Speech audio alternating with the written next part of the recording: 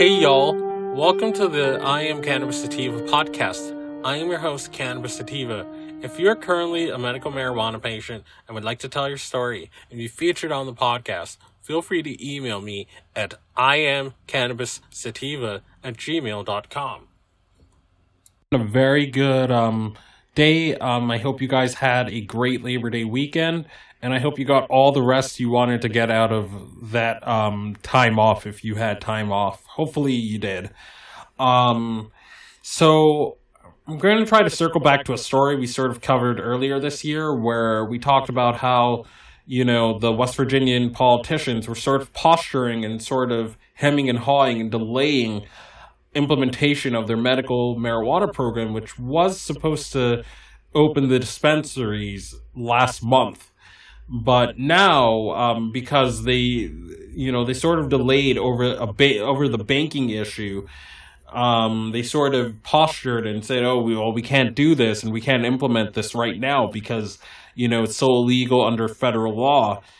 But however, that didn't stop many of the 30-some other states from legalizing medical and having dispensaries up and running. I mean, we can look to neighboring Ohio or neighboring Maryland, and Virginia is supposed to be up and running later this year. There are plenty of states surrounding it. They're surrounding West Virginia that have had medical programs that have not let this stop them. But at last, we have medical up and running right about now. So I'm going to read the article. It's pretty brief. West Virginia Medical Cannabis Program has a banker. Charleston, West Virginia. Industry leaders now believe that medical cannabis could be sold in West Virginia next year. This is after the state treasurer selected a financial institution to handle the money. Element Federal Credit Union, a West Virginia-based institution, was the winning applicant out of 4 bidders, including heavy hitters like Chase Bank. Soon, the Department of Health and Human Resources will be able to accept bids from companies hoping to be marijuana growers, processors, or medical cannabis dispensary owners. I've got confidence that the state is going to do everything that they can to move this as fast as possible. And I think you will be able to buy medical cannabis in the year 2020, said Michael Haid, a prospective medical cannabis bidder.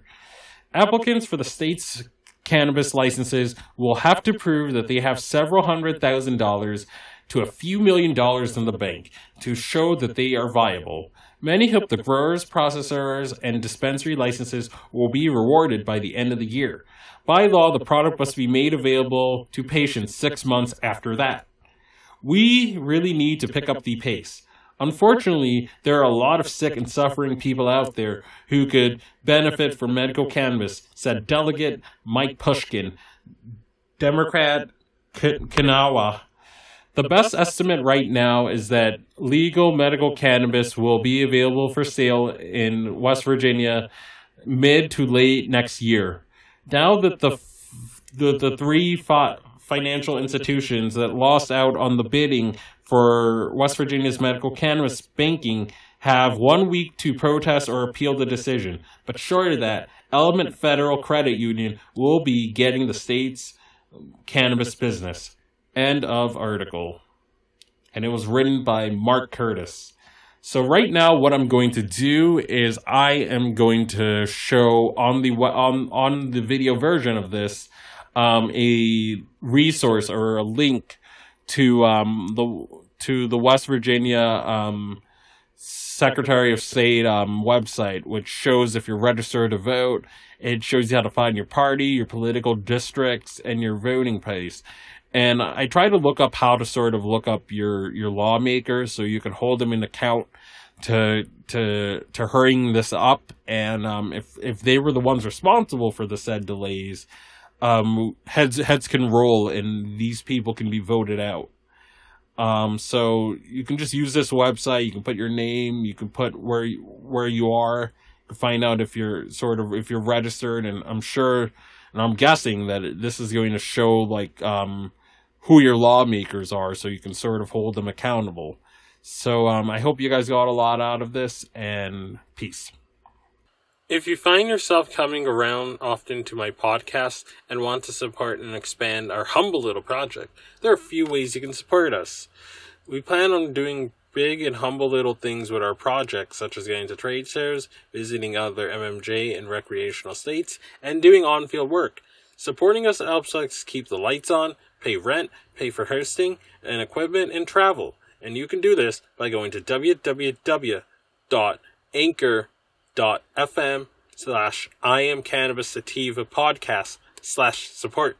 You can also support me now on Patreon at www.patreon.com/ICSativa podcast.